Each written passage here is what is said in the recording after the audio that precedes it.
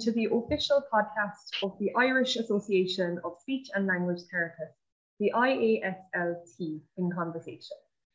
I'm Aisling and I'm a primary school teacher. I have a new boy in my class this year who has come from a language class, and it's my first time having a child with DLD in my classroom. Today, I am very lucky to speak to Orla. Orla is a primary school teacher who works in a language class, and she has worked in a language class for the last 2 years, and this is her 3rd year in her language class. We're going to talk about the role of the teacher in the language class, how they collaborate with the speech and language therapists and other professionals, and how DLD might impact on the child in the primary school curriculum. So my first question, Orla, is can you tell me when you first heard about DLD and what it meant to you as a teacher? Well, I only heard of the term for the first time in the last 5 or 6 years. And it was when a speech therapist was sort of promoting it and spreading awareness of it in our school because of the connection with the language class. So to be honest, I wouldn't have recognized the term at all. But I suppose in the past, we would have known it as speech and language difficulties or speech and language needs. So, but it was good to know and, you know, to be updated on the term. And I think it's good to sort of spread awareness about it. Yes, very true. Very good. What do you think teachers should know about growing up with DLD? I think it's important to know the challenges that children with DLD face, but I also feel it's more important to remind them of their strengths and sort of develop their confidence as well at the same time. You know, just for teachers to be aware of the extra support that a child may need, maybe extra visual support, maybe more clear instructions, repeated instructions. But I think mainly that that's not their whole identity, that the DLD is not their whole identity, and to try and seek out what their strengths are and to build their confidence then in that way, so that you know so they feel more confident. And just that it doesn't define them, and just that as a result of the confidence building and the self-esteem building, that they'll begin to make progress, or they will make progress in tandem with that then in terms of their speech and language needs. But I think mainly, you know, sort of it's so important, just the whole patience area, that the whole area of nurturing them and just encouraging them as much as possible. Yes, because patience and nurturing brings about confidence in children for sure. And if a child has confidence, they can do a lot. Definitely. Yeah, thank you. So what do you think SLTs should know about working in schools and the curriculum? I suppose a school is a very busy place, and that's something the SLTs learn very quickly, is that the pace or that on different, that you just never know what's going to happen in a school. That's one thing. The other thing then I think is important to bear in mind is that we are, you know, SLTs and teachers, we're trained in very different areas and our expertise is in very different areas, so that, you know, their value is in their speech and language therapy training. So, you know, just the value of having them there to use their training and use their skills to work on that area with the children, while also keeping a connection with, you know, maybe the themes that teachers are using or what area the curriculum is being worked on. But I do think it's important that we, you know, I suppose even for the teacher, it's so lovely to know, you know, the speech and language side of things. It's great to have the experts there that can definitely, you know, use, you know, the techniques and the expertise they've gained from their training is so important to us in the school, that we have both. Yeah, definitely, for sure. And what are the benefits and challenges of working alongside other professionals like the speech and language therapists, the occupational therapists, and the psychologists? The busyness and how busy we all are, and just trying to find the time to make time to just catch up on progress or catch up on how a certain child is getting on or the progress that they're making.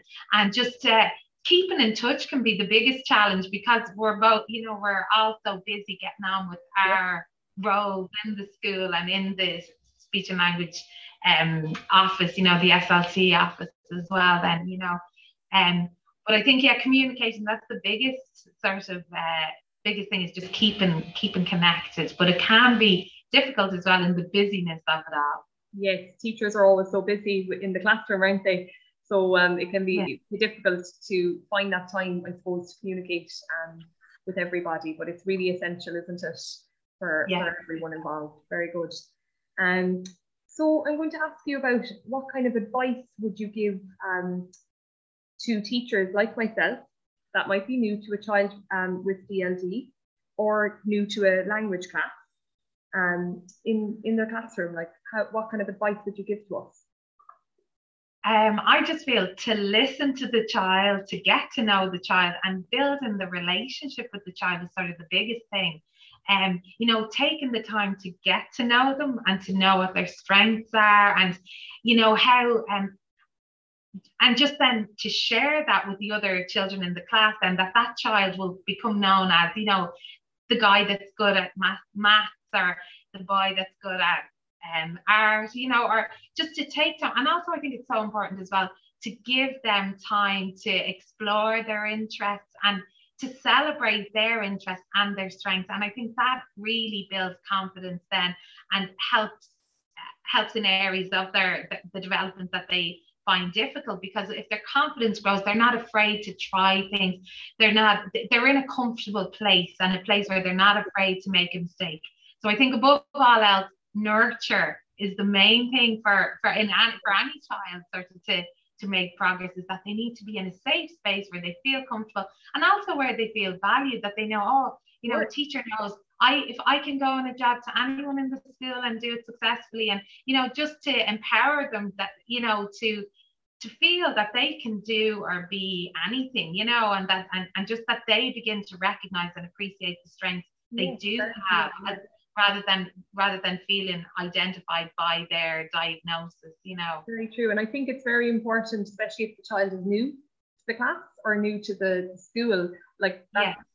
In the case of my child in my class, he's new to school, so it's really important to look at their strengths and celebrate them, and also celebrate their interests, and get to know the child, and let the other children get to know them too, so that they feel welcome and feel part of And I should have just said as well, just the importance of the visuals, of slowing down instructions, of repeating instructions, and even, for example, the whiteboard, the interactive whiteboards can be a great resource now for if there is something a child doesn't understand. At least now at our fingertips, we can show them an image of it, and then even empower them or teach them to search for the image themselves, or and just giving them confidence in that way, that they can go up to the top of the room and show everybody else something, or tell them, and just letting them organize stuff for other people and feel that they're responsible for activities that are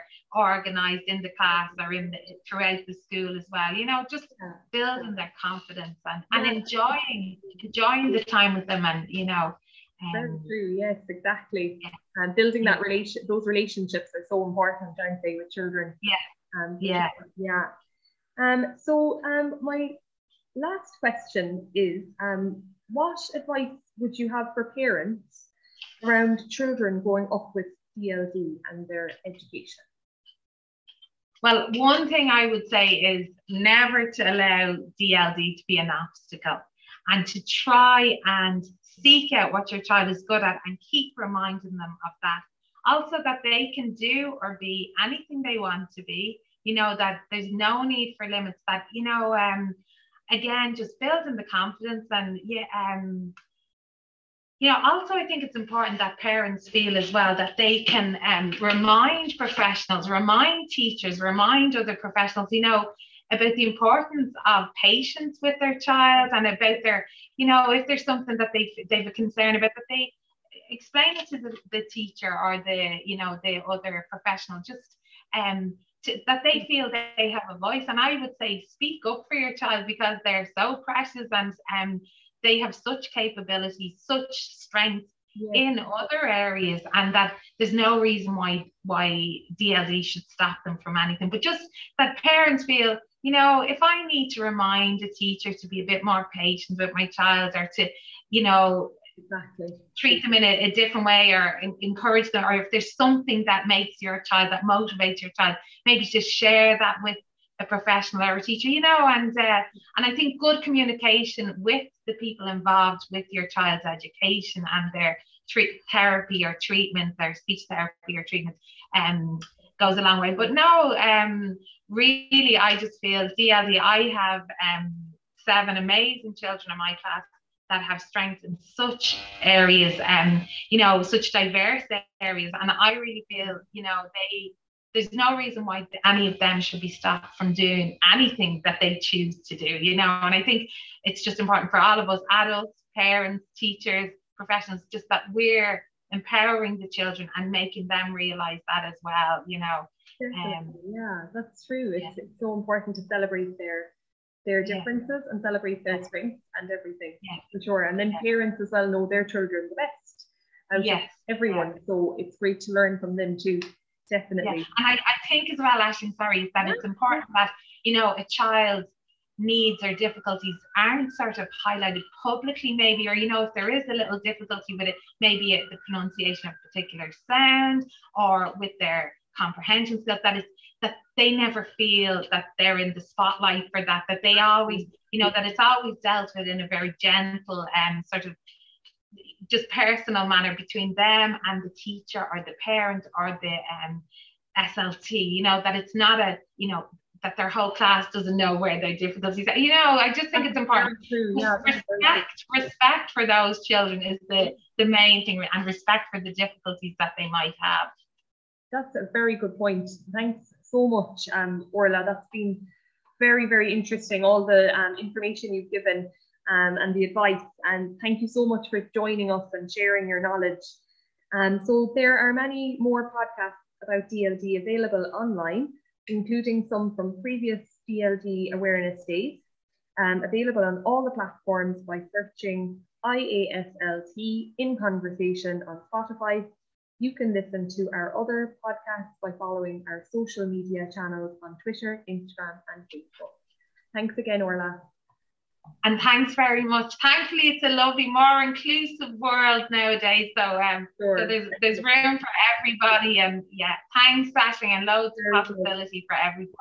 Thanks very much, Aisling. Nice to talk to you. I've learned so much. Thanks a million.